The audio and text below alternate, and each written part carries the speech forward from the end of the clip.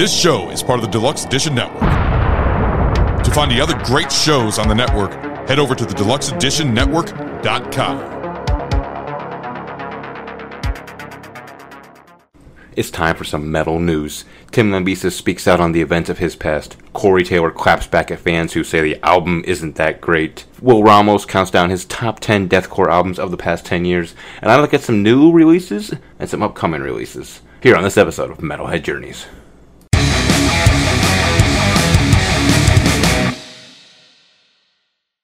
Hello, and welcome into today's episode. I'm your host, Rob, and this is Metalhead Journeys. Today's episode is a news episode. I'm going to hit you with a couple of little news stories, kind of talk on it. I got a little top 10 here for you. And then hit you with some of the new releases and upcoming releases that we can look forward to in the world of metal. This is a little bit different, trying to spice it up, I guess you could say. Throw a little bit of variety, so it's not just random Bill and I talking and then also like our reviews, you know. So this is something I've always wanted to do. I've wanted to do like news things, but sometimes the world of metal could just be kind of stagnant. There's nothing really going on, but did a little bit of digging, found a couple of stories that I wanted to throw your way, plus this little Will Ramos of Lorna Shore's top 10 deathcore albums of the last 10 years, so we'll kind of get into that. And then, like I said, I got some recent releases and some upcoming releases to kind of throw you away. Alright, so one of the stories that I wanted to start with in this was Tim Lambesis has recently opened up about the hiring of the Hitman from back in 2013. If you are unaware of who Tim Lambesis is, he's the lead singer of the band As I Lay Dying. In 2013, him and his wife were going to split, so he ended up soliciting a hitman to kill her. Now, this hitman ended up turning out to be an undercover cop, which is, how he got caught. He then pleaded guilty and spent 2 years in prison and was released on parole in 2016. Once released, he went out of his way to make amends with his bandmates, kind of get back in the band, which is where he's at right now, with As I Lay Dying once again. Also offering up apologies to his family, as well as getting involved in social work and becoming an addiction treatment counselor. Now, the reasoning behind the addiction treatment counseling is because he was abusing a type of steroid in 2013 when all this was playing out. Basically said, when I was arrested, I had come off testosterone-based steroids. My hormone levels were really unbalanced. Your body naturally produces a decent level of testosterone and keeps your estrogen level under that if you're a guy. When you take the testosterone, it elevates your level 10 times what your body is normally doing. So it almost seems like he's blaming the steroids, saying that they were a factor, but maybe not so much blaming. Maybe he's not blaming them. He just says that they're a factor in what was going on.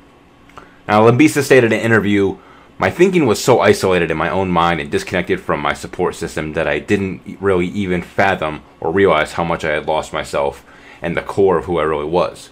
It's like I was this one person for most of my life and then forgot this period of time.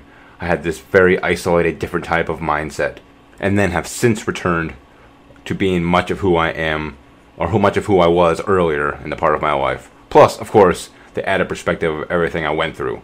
I don't really know how to describe it. I lost myself. I lost my way. I sat there in a cell being like, how did I become this person? It kind of blew my own mind. And as the mental cloud, the fog went away, I could see clearly there are obviously 1,000 better ways that I could have gone through a divorce or 1,000 better ways that if I wanted to be close with my family." So clearly J.O. kind of played with his mind and made him think about, you fucked up, dude. What you did, you fucked up on. And sitting there, isolated by himself, get you thinking, maybe I need to change who I am. Which he then goes on and states, "I'll do anything to fix this or make this right or to maintain this relationship, but just because you feel like you would be willing to do anything to maintain what matters to you the most in the world doesn't mean you show that those are your best options." And I saw clearly sitting there thinking in the cell, wow, I could have handled this 1,000 ways different. And the fact that my mindset, I thought at the time this was the best way to handle the situation, it blew my own mind. And it's like, how did I even think of that? It was just shocking. And there's no real defense or no way to take away what I did other than that. Thankfully, there was actually no true physical harm of any kind. So, at that point, I guess it kind of comes down to your own thoughts on the matter and whatnot. And do you think he should be forgiven, or are you yourself as a person able to look past this? If you were to ask me personally, I'm fairly indifferent about it. I didn't really listen to them beforehand. I'm not going to listen to them, so it's not like I kept up with his band. He was somewhat correct in that, saying that there was no harm that came from this, thankfully. And you were caught, thankfully, and you were punished for it. So at that point, it's almost like we as humans, what else can you ask for? He messed up. He was caught. He served his time, and he did what he had to do, which is, punishment fits the crime. You need to be punished. He was, and now we just move on. The only thing that I would say you could have done differently is maybe make amends with your band, but then don't jump right back into music. Go pursue something else. I mean, you can't just hop in like everything's 100% all cool again. And I mean, everything may not be cool again.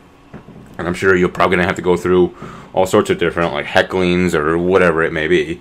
Because I'm sure there's plenty of people who won't get over it. But I don't know. If I had to go through anything, I would just say maybe not hop back into music. Make amends with your band. Make amends with people who you have to. If they choose not to forgive you, then maybe over time they will.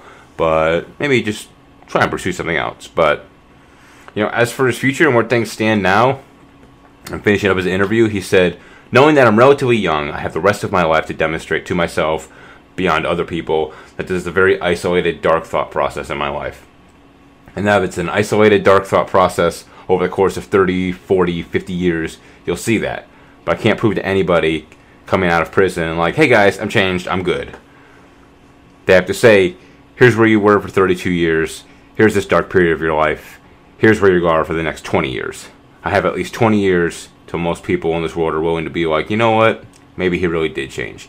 Maybe incarceration really did do something for him. So, basically, he's coming out and saying, and it's not going to happen overnight. It's going to take time. Which at that point, that's kind of what I just reiterated, a minute ago, is people may not forgive him, and it may take time for people to forgive him. And some people may never forgive him. Some people just hold grudges like that. Lambesis then went and finished off the interview saying, I hate talking about it in any kind of contextual way because I feel like it might come across as like I'm giving an excuse. I'm not. I'm just telling people the context under which these things happened. That's it. So, basically coming out, letting everyone know kind of what happened, what he was thinking. I thought it was actually a really good interview that he decided to do. The fact, even just reading it, not even seeing the interview, just the fact that he was willing to sit down. And he hates talking about it, but he was willing to sit down, talk to people about it, let them know, I fucked up. I served my time. I'm trying to rebuild my life, pretty much. Which is the best thing that you could possibly do. So, good luck to you. I'm still going to reiterate, I'm not really a fan of your music. I never really got into it. It's not horrible. I just never got into it. It's just like 50% of the music that I fucking listen to. It's like, you're not bad. I just can't get into you. But good for you for sitting down and doing this. If it is what you say it is, good thing you learned your lesson. And hopefully nothing else happens with anything close to that. But yes, no one ended up getting killed or injured or anything like that in the end. So we'll chalk it up to a semi-happy ending. Okay, so secondly, what I wanted to talk about was I kind of want to talk about Corey Taylor. Basically clapping back at the fans who were not all thrilled with the new album, The End, so far. In a conversation with NME, Corey Taylor stated, one of the problems about writing one of the heaviest fucking albums of all time is that people just expect you to do that over and over. Well, fuck. That's so boring. If we had done that, we wouldn't be where we are today, 100%. I can't argue that. People get so wrapped up in the way a band sounds that when the band makes the slightest change, they want to hop all over them and tell them that it sucks. Well, I support Corey Taylor in this and saying if you wrote the same album over and over and over again, that would just get boring. Be like, yo, this album is just like the first one. It's great. Third album comes around. Yo, this is just like the second one, which was just like the first one. This album's great. And after a while, you kind of look back on it down the road and you're like, yo, those first three albums were literally all the same thing. This is just a hypothetical. I'm not saying that that's the way that was, but people complain just to complain because they're not happy and they don't like what you did. And go get your own band if that's the case. Go make your own band and you can make whatever you want. And Corey later goes on to add, when people hear The End so far, they'll go, well, that's a departure. It's like, what are you, fucking new? We've spent 20 plus years throwing people for a loop. You also have to remember, a large part of the population are also people who have created petitions against every Batman that has ever been fucking cast in a movie. They've always been wrong. Who's really right here? You fucking idiots. Sometimes you just need to shut up. Shut the fuck up and listen to what we give you. I had to get that F-bomb in there so you could feel the emphasis of what he was saying. Again, I'm with Corey Taylor on this. Shut up and just listen to what we give you. If you don't like it, move on. There are other fans who will come in and listen. He's got so many millions of fans. You bitching about something, he'll be fine. He will be fine. He also ended up stating that people have bullshitted themselves into thinking that if they bitch enough, they're going to get what they want. And he says that only happens with weak-minded people. Corey Taylor's not weak-minded. He is hitting everything to a T right now. Basically telling, if we kept doing the same thing, it would be boring. He said, people just need to shut up and listen to what we give you. There's people who create petitions for every Batman. And what happens? It goes nowhere. And do they do a bad job? No, none of them have really done a bad job. There are some that are more comical than ours, but none of them have really done that bad of a job, to be honest. And it's people think if they bitch enough, they're going to get what they want, which is all these people do. They just sit there and complain and complain. And it's like, when in the history of complaining about someone changing their sound or whatnot has that ever worked for you? So Corey Taylor, definitely someone who's not afraid to speak his mind, whether it's towards MGK and that whole situation. That was fun to listen to, by the way. I got to support Corey Taylor on this, 100%. It's his band. He's going to do whatever he wants. You think you can do better, or you think you have more creative, artistic visions, then you can go and do that. But as far as him, he's got to keep doing what he wants to do, especially if he's getting paid well to do it. People want to say it all the time, I would never sell out. Never. I would never sell. I'd never let money change me. Listen, if you are doing it for a living, it's not just all about the money. I mean, a lot of it is, yes, because you are doing this for a living. This is how you make your money. This is how you fund your life for your children, for whatever it may be. This is your career. And you are making, $90,000 a year. And someone slips you a giant check for $500,000 and says, hey, I just need you to tweak your music a little bit. Who in the hell is going to pass that opportunity up and be like, you know what, I'm going to keep going the route that I'm going, and, because I'm going to stay true to myself and all these fans, and I don't want to listen to anyone complain about me. But then 4 albums later, when you've written the same album over and over and over again, like Corey Taylor was saying, you're going to get fans complaining about you, and then you're going to look back on it and be like, damn, maybe I should have taken that page. So whatever his reasoning may be for changing the sound, whether it's just personal reasons or someone in the studio asked him to, or from the record label company, who cares? Who really cares? And if you really care that much, then don't be a Slipknot fan and go find another band. He'll be fine. They have plenty of fans to spare. So, Corey Taylor, love it. Not afraid to speak his mind. Keep doing what you're doing, man. Absolutely. Absolutely. You got my support. All right.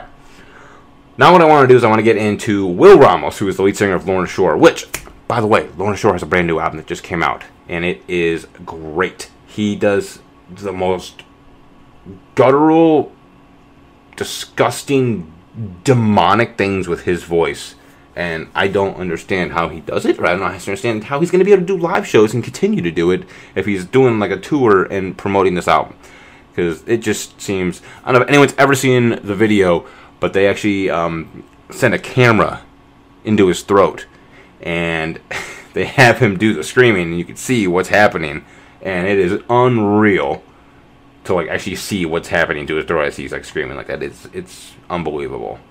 Kind of weird looking, but it is pretty cool. So Will Ramos' top deathcore albums of the last 10 years. Now, he didn't actually put these in a specific order, or if he did, then I'm reading them 10 to 1, or maybe 1 to 10. I'm not 100% sure. There was no numbers by him. But he has Thy Art is Murder, Hate, which I love Thy Art is Murder, and that is an absolute phenomenal album. Hate is beautiful. Quintessential peak Thy Art is Murder. Secondly, he's got Impending Doom, Death Will Reign. Never got into Impending Doom. I know Bill speaks highly of them, so I'm going to go ahead and take their word for it. Last 10 Seconds of Life, In Vivo. Listen to Last 10 Seconds of Life, their self-titled before the entire band disbanded. So have not heard this one, but if it's anything like other Last 10 Seconds of Life, I will definitely love it. Carnifex, Die Without Hope. Who doesn't fucking love Carnifex? Titans of deathcore. Rings of Saturn, Lugal Ki En. Hopefully I'm pronouncing that correctly. Me personally, never got into Rings of Saturn. It's I like fast music. I like deathcore, but Rings of Saturn almost puts their stuff towards so much happening so fast. It just sounds like distortion, and I'm not down for it.